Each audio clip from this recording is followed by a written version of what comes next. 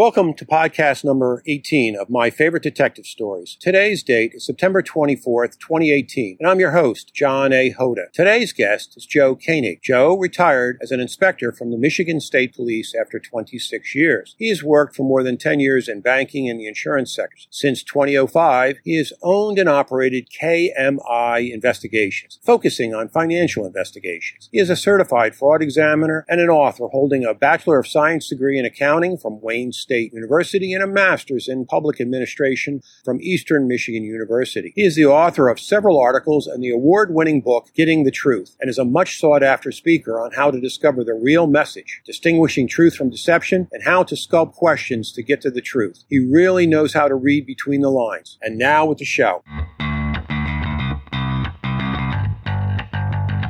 My Favorite Detective Stories podcast features past or present detectives and investigative journalists. As a working investigator of over 42 years, I hope to inform, inspire, and entertain you with great stories. We want to learn from our guests how they got started in the field and why they decided to become investigators in the first place. Listen as they tell us about the early years and who were their mentors and why those mentors had such a huge impact on their careers. We'll explore what makes for a good investigator and what makes for good investigation. But most importantly, after you get to know our guests, we will ask them for their favorite detective story, or maybe two. Stay tuned. The interview is about to begin.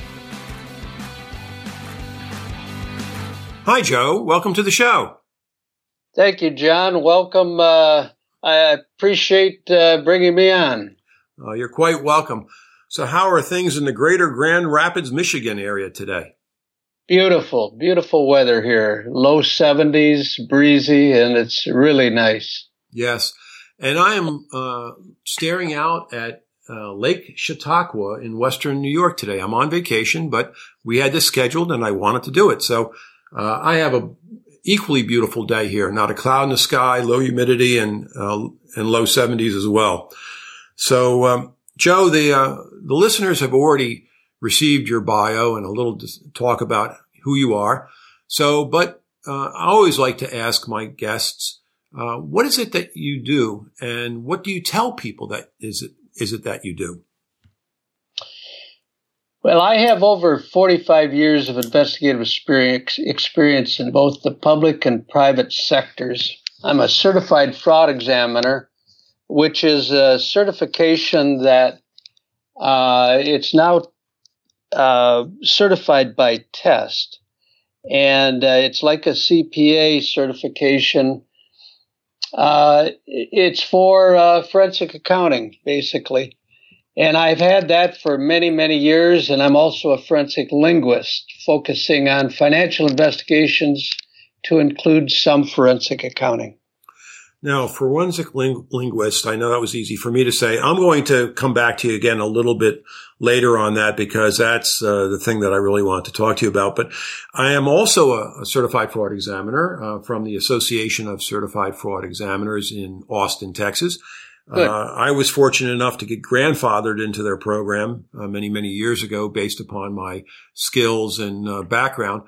I know that you're right. It's a very rigorous test that new CFEs have to go through. But you say 45 years of public and private. When did you get started in investigations? And I guess what attracted you to the investigations world? Well, I started with the Michigan State Police in 1967, eventually retired in 93 after 26 years. Started out as a trooper in the Michigan State Police, and in the Michigan State Police, troopers not only do highway patrol, but they also conduct investigations. So it wasn't unusual for a trooper actually to be sent to a homicide scene and then actually follow through on the entire investigation from developing a suspect, getting a warrant, and testifying in a prosecution. So I got a real good feel for investigations while I was a trooper, and I really liked investigations. So I decided in the state police, you can kind of decide whether or not you want to go uniform or detective, and I decided to go the detective route. And during that time period, Joe, when you wanted to become a detective, were there good role models for you there to emulate your investigations from? Oh, yeah, absolutely. Both as troopers and detectives and my supervisors. I have a whole number of them that I've listed in my first, actually both books, in the tribute section. So I've got a number of them that I listed and I revere. Mentors were real important to me. I agree. And it's important for especially a young pup coming up in the business that you can actually see the work being done. You can see it done by somebody that's professional. You know the difference between somebody that's taking the job seriously and somebody that's just, punching the clock, so to speak. And, it's important that, that you tell me that you gravitated towards the guys and gals that, could show you how to do the job the right way. So, what kind of detective work did you do while you were with the state police? Well, my first promotion after trooper, and you had to be, in those days, you had to be on the road at least 7 years before you were considered for promotion. So my first promotion was to detective sergeant in the organized crime section of our intelligence division in Detroit. And so I worked organized crime during that job. And then I was later promoted to detective lieutenant, overseeing the detectives in our second district or our Detroit area in their work. Then from there to detective lieutenant, overseeing Detroit narcotics. Following that, I did 2 years as a field inspector for the department, which is basically the department's auditor, checking out various posts throughout the state, actually all posts throughout the state, for compliance, effectiveness, efficiency. And then I was promoted to inspector back in the Detroit area and oversaw all narcotics investigations in the Detroit area. Then I retired in 93, became a manager for Hartford Financial and later in Connecticut, overseeing that company's investigations into organized medical fraud. Oh, really? Then I retired from Hartford in 2004 and founded KMI Investigations in 2005. And KMI stands for?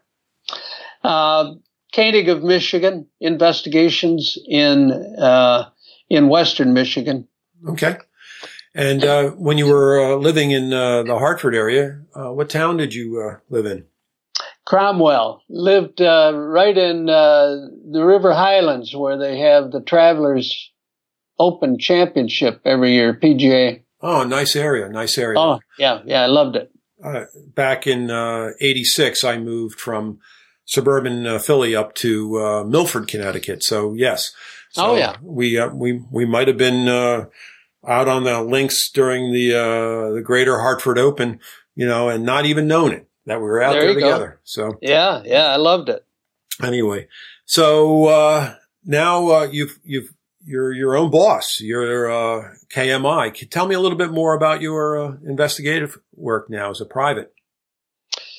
Well, now I focus on financial investigations only because I'm looking for a specific kind of work that really takes advantage of my skills. Now, I might handle a surveillance or something like that on occasion, but rarely. And quite frankly, I send those off to other PIs who can do it maybe cheaper and better than I, because they've got the equipment specifically for that. But I'll do financial investigations. I'll assist attorneys on evaluating witnesses, looking at transcripts, depositions to help the attorneys determine weaknesses in the witness's testimony, for example, or in discovery. So I'll do a lot of interviewing and helping prepare the attorneys for their difficult tasks ahead.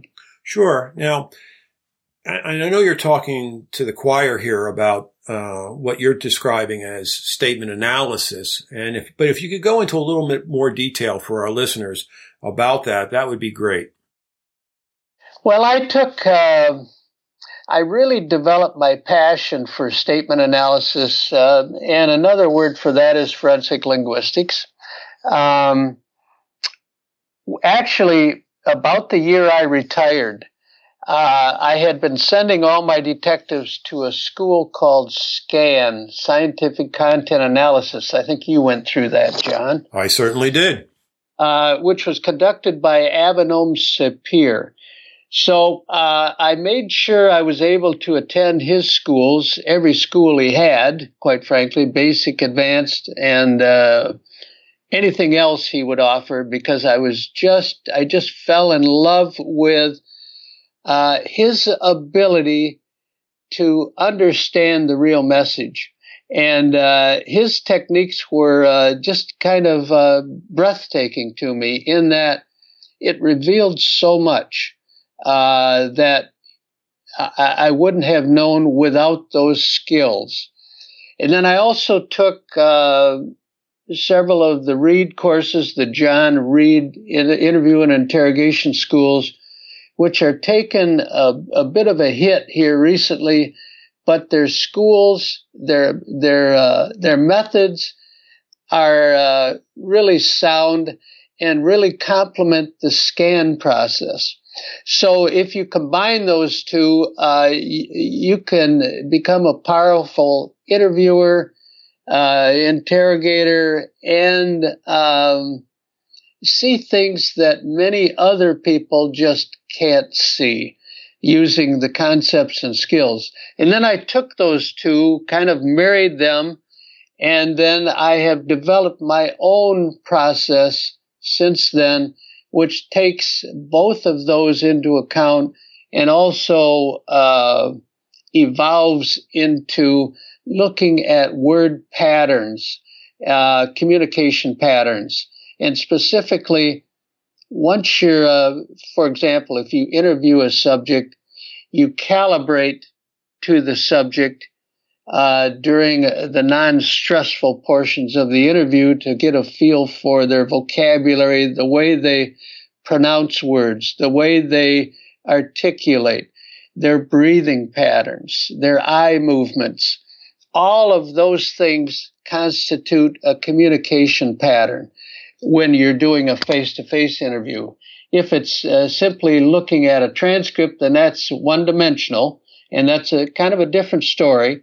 But when you're interviewing somebody, you have a host of variables that you can key in on and calibrate to the individual, because everybody communicates uniquely, and then look for changes in those communication patterns, and then further try to explain why those changes occurred. Now, those changes could have occurred because of a loud noise in the room. It could have occurred because all of a sudden the subject remembered something that he wanted to talk about but hadn't, but wanted to remember to talk about it in the future. Or it could be he or she was being deceptive. One thing I've found is that, and I go over this in my book, Getting the Truth, and also in my subsequent book here, which supposedly is going to be released in December. And what's the title of that, Joe? The title of that is going to be Getting the Truth. I am D.B. Cooper. Okay. So, an exciting case, something I've been working on for the last 2.5 years. So in addition to my investigations, I'm also, investigating things for authoring articles and books. So I've been pretty busy. I bet you have been. So and as I say in many of my podcasts, you're preaching to the choir Yep. I am a fellow student of Avinoam Sapir, an Israeli polygrapher, and a gentleman that, like you said, it was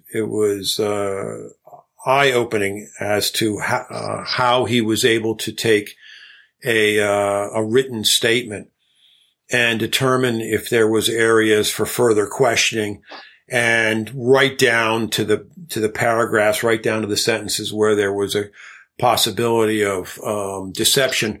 I know that just to talk about it briefly, when I went to the class in Alexandria, Virginia back in the early 90s, he split the class in half without telling us which is which. And he had us write out what we had done 24 hours previously. Yeah. And half the class was to tell the truth, what we did 24 hours earlier, and the other half was to make it up. And the next day, he came back with our statements of what we did 24 hours earlier, and he said, and he handed out all the false ones to the false people, and he handed out all the true ones to the true people. And it was uncanny how he was able to know from our people that were total strangers to him, literally, who was telling the truth and who wasn't. And how many errors did he have? He only had, I think, 3. Out of how many people? There was, I think, 25 in the class. So, okay. Yeah. So okay. That wasn't bad. But one of the guys who was chosen to be truthful, well, he couldn't be truthful what he was doing the day before. So he had to make it up. But yet he said he was in the truthful category. Do you know what I mean? He was doing something that he shouldn't have been doing 24 hours earlier, but yet he had been designated by our class to be the truthful one, and he couldn't. So, that was very, very interesting. Well, that setup by Avedome, I'm sure he learned from that, because if somebody did something wrong the day before, they're not about to admit it, in that truthful area. Well, yeah. So, yeah. Yeah. So it was interesting. And what that little exercise did was it took a bunch of hard-boiled detectives, people that were, a little skeptical of this guy with this thick, accent, and, this very, scientific type of fellow, and have him talk about the theory behind it that first day, just to give us the theory, but then come back the next day with and telling who were being truthful and who was being, untruthful, and having, an error rate of less than 12%. And that just blew me away. And I think that blew everybody in the class away. And then and he said that, in my class anyway, tell me if he said the same thing in your class, John, but he said that, and he was an experienced polygrapher. Mm-hmm. He said he found this process, the scan process, more accurate than polygraph. Yes. And he said that too in yours? Yes. Yeah. Yes, he did. And I could see why. I can understand why with the mechanics of how the statements work. Now, we're both talking about something that we are intimately familiar with. Yeah. So if you had to explain what we just talked about to somebody at a dinner table, at a dinner party, how would you explain statement analysis to them? Just so that we could, give them the same benchmarks that we're familiar with. Well, I'd kind of like to go beyond statement analysis as Avedome sets it, because I go beyond that. But okay. Here's how I would explain it. The communication process is a very complex process. The way we communicate, each and every movement, each and every word we use is a decision, either conscious or subconscious. And there are no mistakes. And because I have some vulgar words in my vocabulary, but I will not reveal those during this discussion, and I choose not to.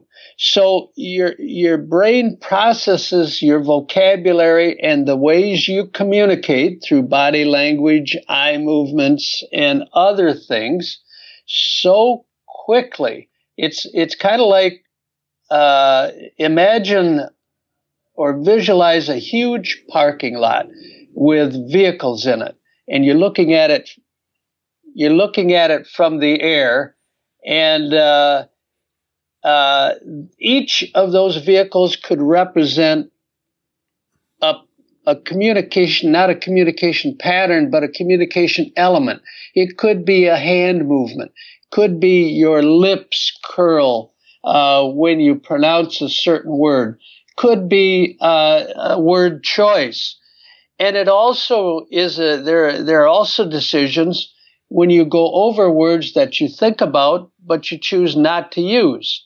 So in forensic linguistics, statement analysis, we look not only at what is said, how it is said, but also what isn't said. So you're looking at a number of different dimensions, and keep in mind, these are all decisions, and there are no mistakes. So people say, "Oh, I didn't mean that." Well, there was a decision at some point to say what you said, and there's a reason behind that. There's a reason behind every decision, and so it's our jobs as forensic linguists to look at what you said, how you said it, what you didn't say, and try to determine the reasons for those actions, those decisions. No, I agree with you 100%. As I might say to somebody about just statement analysis and not necessarily forensic linguistics, is that in a more simpler fashion, is that looking at a written statement of an event or an occurrence, people have a choice of using the language of their memory or the language of making something up or deception. Yep. And creative. And it's two different languages. And one of the things that I learned, and I'm sure you did, was over by repetition of looking at statements of truthful statements, partially truthful statements, partially deceptive statements, and totally deceptive statements, is, how the language changes from statement to statement and what languages are used. And the change in pronouns, distancing, like for instance, an insured that torches his car, it's my car, my car, my car, my car during the first, recounting of a day. And then when it becomes the time period when it gets torched, it becomes the car, or, the car. And he distances himself from the event. And we know that as well from things less important than an auto arson. We know it from discussions about murders and mysterious disappearance of wives and children. And it just jumps off the page when you see it. Now, of course, you can transcribe a verbal statement and make it written, and then you can do the analysis on it.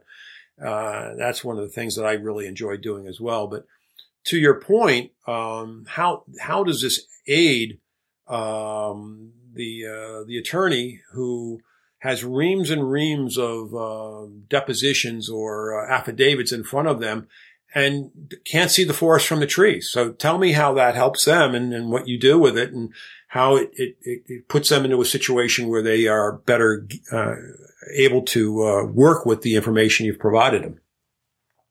Well, you can look at a statement. Let's say, for instance, a person is speaking in first person singular, past tense, in the active voice. Now, let me define those things for you. Sure. First person singular would be I, the pronoun I. Mm-hmm. I is a very important pronoun because it really nails down, there's only one I, and it nails down responsibility and accountability. If they speak in the past tense, which is Johnny threw the ball, that's past tense. The ball has already been thrown. It's past. And that is in the active voice, by the way. An active voice is when you know who the actor is, versus the passive voice. Well, the active voice would be Johnny threw the ball. I threw the ball. I caught the ball.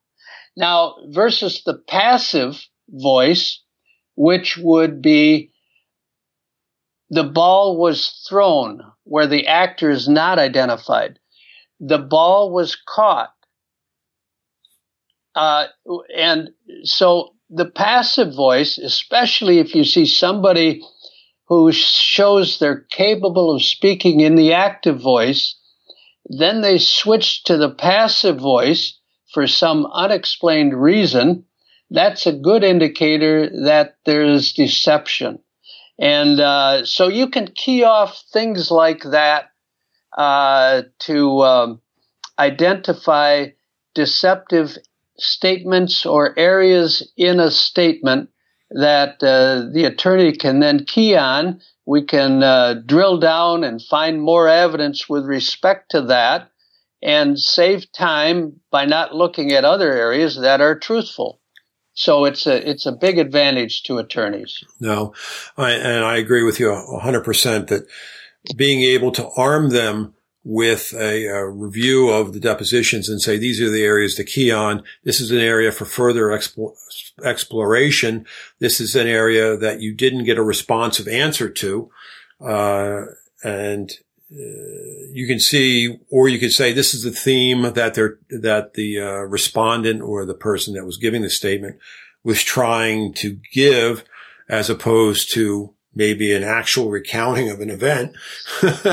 It just jumps off the page. Now, to the trained viewer or to the trained reader or listener, it becomes more obvious. I too, I have to say, Joe, during my insurance fraud investigation days, combined the scan technique with the read technique for a very powerful 1-2 punch. And I felt that it had turbocharged my statement taking and my interviewing of people that had to recount events for me. And it really was important. There are parts of the read technique that when utilized in an ethical manner along with the scan could easily be a way of how shall we say it, taking the subject of the interview out of their comfort zone and putting them into a place where they have to think on their feet. So anyway, that's just what that's my recollection of that time in doing that. What are you working on these days? Well, I'm still working on little nuances on this book that that is due out, but it's done. It's for all intents and purposes, it's done, and it's to the book designer. So beyond that, I'm doing some innocence work for an attorney friend of mine. For instance, I have about 6 cases, and 4 of those look promising. 2 of them that I've really drilled down on, I went into them and actually got statements and interviews from the prisoners themselves and analyzed their statements. And in particular, one, I was forced to, after my analysis, and a review of all the evidence, forced to tell the family that, look, there's no point in spending any more money on this. The man is guilty. He killed his partner. So it works both ways. Mm-hmm. And to be honest, it's just it's a very important and powerful tool that's out there. Sure. Absolutely. Statement analysis, forensic linguistics, definitely, without a doubt. So, if you had to summarize a little bit for us your first book, give us the title again and tell us a little bit about it, and then summarize or tell us the title again of your soon to be coming out book and what that's about. And then Joe, we'll get into the stories a little later. Okay. I might add on forensic linguistics, it's not simply interpreting what you have. It's also setting the stage for you to be able to get a truthful statement. So in other words, it's about asking the right questions at the right time and in the right way. So it's structuring questions properly, and I do speaking engagements on this, but it's structuring questions properly to allow yourself to be able to get the truth. One of the things Avenome used to preach was getting the original pure statement. Mm-hmm. And that's very important. Trying to get an original statement or interview from someone, and doing so by minimizing contamination. And you can contaminate just by the question you ask. You can contaminate the response. So you've got to be very, very careful using forensic linguistics, concepts and skills to carve questions properly so that you allow yourself to get truthful statements. Because in the end, people want to tell the truth. It's like water seeking its own level. That's a powerful force you've got working for you. Alcoholics, for example, can't rebuild their lives until they confess that they are alcoholics. And that is really one of the basic premises of interview and interrogation, and that is getting them to the point where they want to let their water equalize, and you take advantage of that force within them that they want to tell the truth, because it's only from there that they can grow. Anyway. Sure. So I got off the ground there a little bit. No. My first book, Getting the Truth, is really about the concepts and principles of forensic linguistics. It gives many examples of how I do it and what you can reveal as a result of that kind of analysis.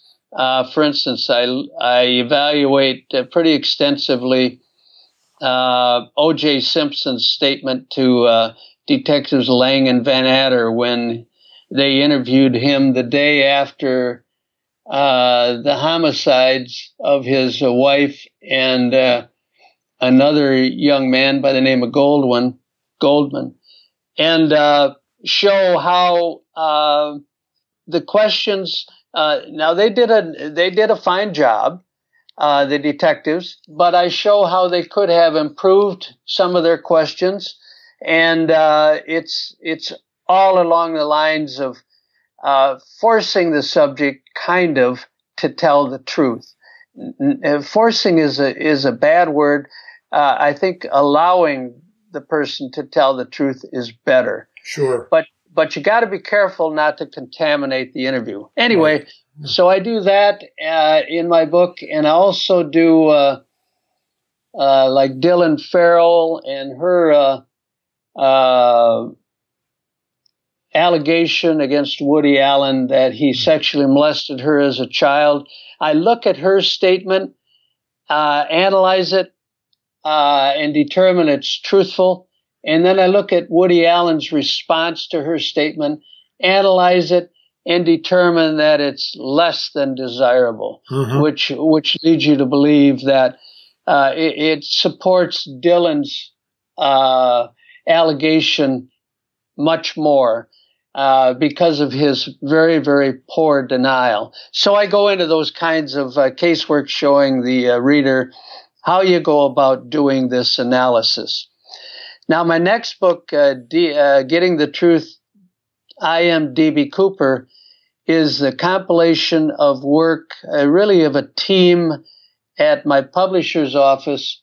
But I concentrated on, over the last 2.5 years, evaluating the evidence, gathering new evidence, comparing and analyzing a 3.5-hour transcript between Carl Lauren, the best friend of D.B. Cooper, now known as Walt Reca, R-E-C-A, and it's a recording that Carl made of his discussions with Walter about him confessing to being D.B. Cooper. So I analyzed that statement in this new book, which was a daunting project because I've got over 100 pages of statement analysis, basically. Wow. So I show the audience how I go about that, and then in the end I compare all of our evidence to what the FBI has published and show the commonalities, the similarities, the unique conversations that only the hijacker would know, and how closely that resembles what the FBI reports the crew told him.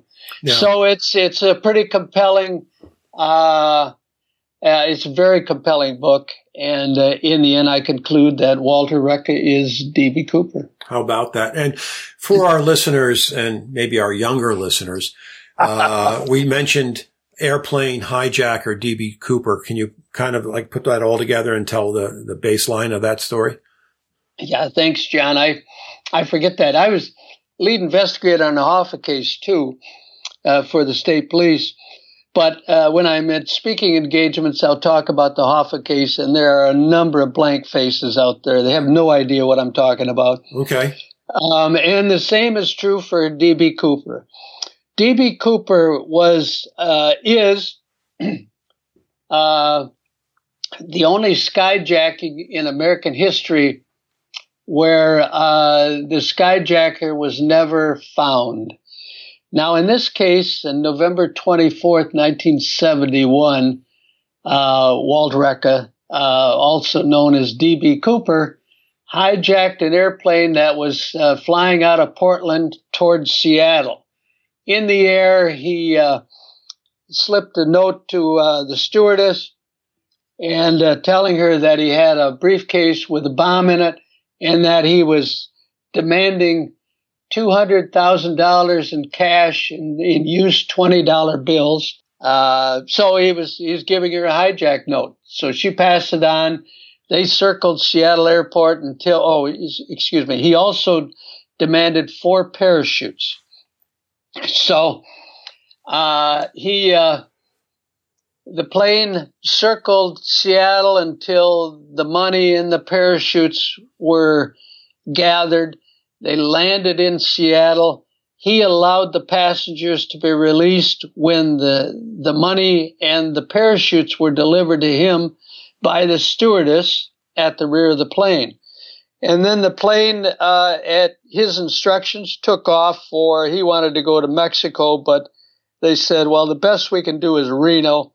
So he said, that's okay. And the plane took off, and around 8 o'clock that evening, in a cold November night, dark, very rainy, cloudy, windy, poor conditions, flying conditions, the pilots had to fly by instrument because they couldn't see. Their visibility was very poor. Around 8 o'clock, this plane was a Boeing 727, which at that time had a rear staircase. And he went out the rear staircase and never to be seen or heard from again until now. Okay. That's the story of D.B. Cooper, a.k.a., you say Walt Reca? Yep. Okay. Walter Reca. Yep. Okay. Well, that's going to be a good read when it comes out, and I'll make sure to put a note in my mailing to my subscribers of the date that is published. So this is at the point. Oh, you're welcome. And this is the point where I always ask my guests for their favorite story. Well, you said these were easy questions, but that's a tough one for me, a guy who's been in this business over 50 years. So much to choose from. Yeah, but I keep going back to a small, maybe not as interesting a case for the listeners, but it was very important to me because police work is, you don't get many good results from police work or much satisfaction. So you look for I look for cases that I've been involved in where I'm very satisfied with the results and what happened. And I made, I know I made somebody's life a little better. Anyway, I go back to a case back when I was a trooper where a mother of a very young daughter complained to us that her husband, the daughter's stepfather, had sexually molested her. And I carefully investigated that with a lot of care for the girl's feelings and obtained sufficient evidence to get a warrant and convict the father. And then the satisfying part was afterwards, sometime afterwards, I got a note from the daughter thanking me for that investigation. And I'll always remember that and just always be proud of that. So that's I think, my favorite story. And I've got another one here for later. Yeah. Now, as part of that story, what was the obstacles that you had to overcome in order to gather the evidence to show that you had reasonable, probable cause to make the arrest and maybe enough evidence to withstand a court case and beyond a reasonable doubt? What was it that happened? Well, remember, this was like the D.B. Cooper and the Hoffa cases. This was in the early 70s. This particular case, was probably in the late 60s. There was no such thing as DNA. Nor did we as investigators know about DNA or even the concept. All we had were fingerprints evidence, and even that wasn't all that good, because in order to get somebody on fingerprints, for example, maybe you'll remember, John, you had to have a suspect to compare the latent fingerprint to in order to get any identification. Sure. Now they submit it to a computer database and it scans all those fingerprints on file and give you potential suspects. We didn't have that in the late 60s. Photographs, for example, took 2 days to develop.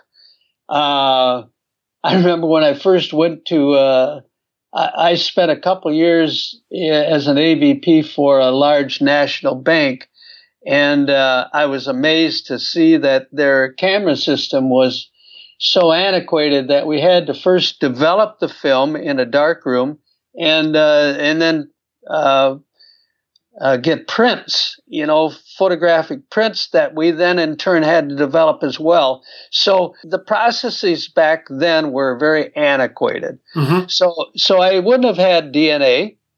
I didn't have fingerprint evidence. So it's basically finding, first of all, interviewing the young girl in such a way that, and I didn't even have this training that I have now in terms of getting an uncontaminated statement. So I probably made mistakes in gathering the information, but I did a sufficient job. And then it's looking for other ways that you can corroborate, making sure that the father would have been in the location of the sexual assault at the time this occurred. Certainly interviewing the mother to get her statements on record about what she saw and heard, and maybe even felt. Others in the family. So it's a process of building that case such that you find evidence that corroborates or disproves what the young girl is telling you. Mm-hmm. So, unlike the TV shows, police officers work hard to disprove, what a complaining witness is telling them, as well as prove what the complaining witness is telling them. So you go through a process of gathering evidence, and when it fits, and you write that up. And in those days, you had Underwood typewriters, mechanical typewriters, and six copy reports where you had to type the interviews and all your findings on a report that had 5 carbons that were all rolled into an Underwood typewriter. And then invariably you'd make some mistake and you had to go in and erase certain letters and certain words and then bring it back to that same area in this mechanical typewriter to make it look like a fairly professional typewritten report. Sure. And then you hand that to the prosecutor, and then you build your case from there. And you were able to secure the evidence necessary to effect an arrest? Yep, and prosecute successly. He was convicted. Oh, so he went to trial and was found guilty? Yeah. Yep. Okay. Yep. And you were able to bring closure to that young girl and credibility to her as well. She was not crying wolf. This was a validated sexual assault complaint. There you go. Unlike Dylan Farrell, she had closure. Dylan Farrell did not. Gotcha. So, well, that's a great story, and I certainly appreciate it.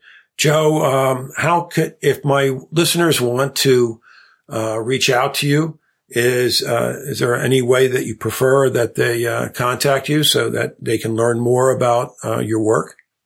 Sure. My website is www.kmiinvestigations.com. That's KMI Investigations with an S on the end, all one word, .com. They can get an autographed copy of my first book on that website. And my email is joe.koenig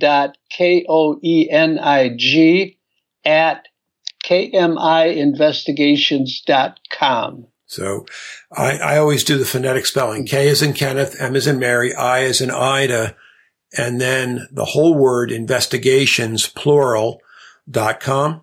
Correct. All right. So it's like a double I there. And I wanted to make sure of that. All right. Well, Joe, thank you very much. I appreciate you taking the time to speak with me. Thank you, John. It's been a pleasure.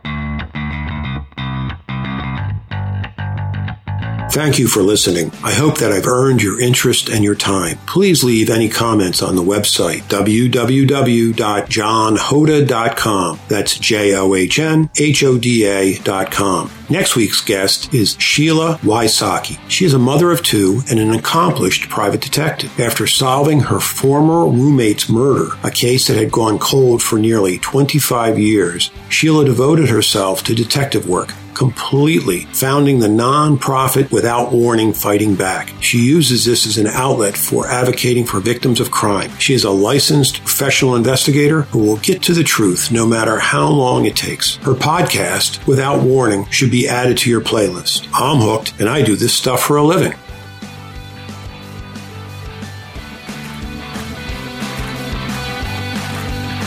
Our circle around the campfire continues to grow by leaps and bounds. I thank you for telling your friends and leaving reviews on your favorite podcast app. FYI, each episode takes around 5 hours to research, interview, edit, format, and produce, as well as share. Then there are the expenses to air the shows. I love these podcasts, and your ongoing support is appreciated. You can support the show for less than a couple coffees a month at patreon.com/My Favorite Detective Stories. Patreon is spelled patreon.com/My Favorite Detective Stories, all one word. And you will receive all the stories and just the stories from my guests. But wait, there's more. Each guest has given me a second story exclusively for Patreon subscribers. Help me bring to you my favorite detective stories.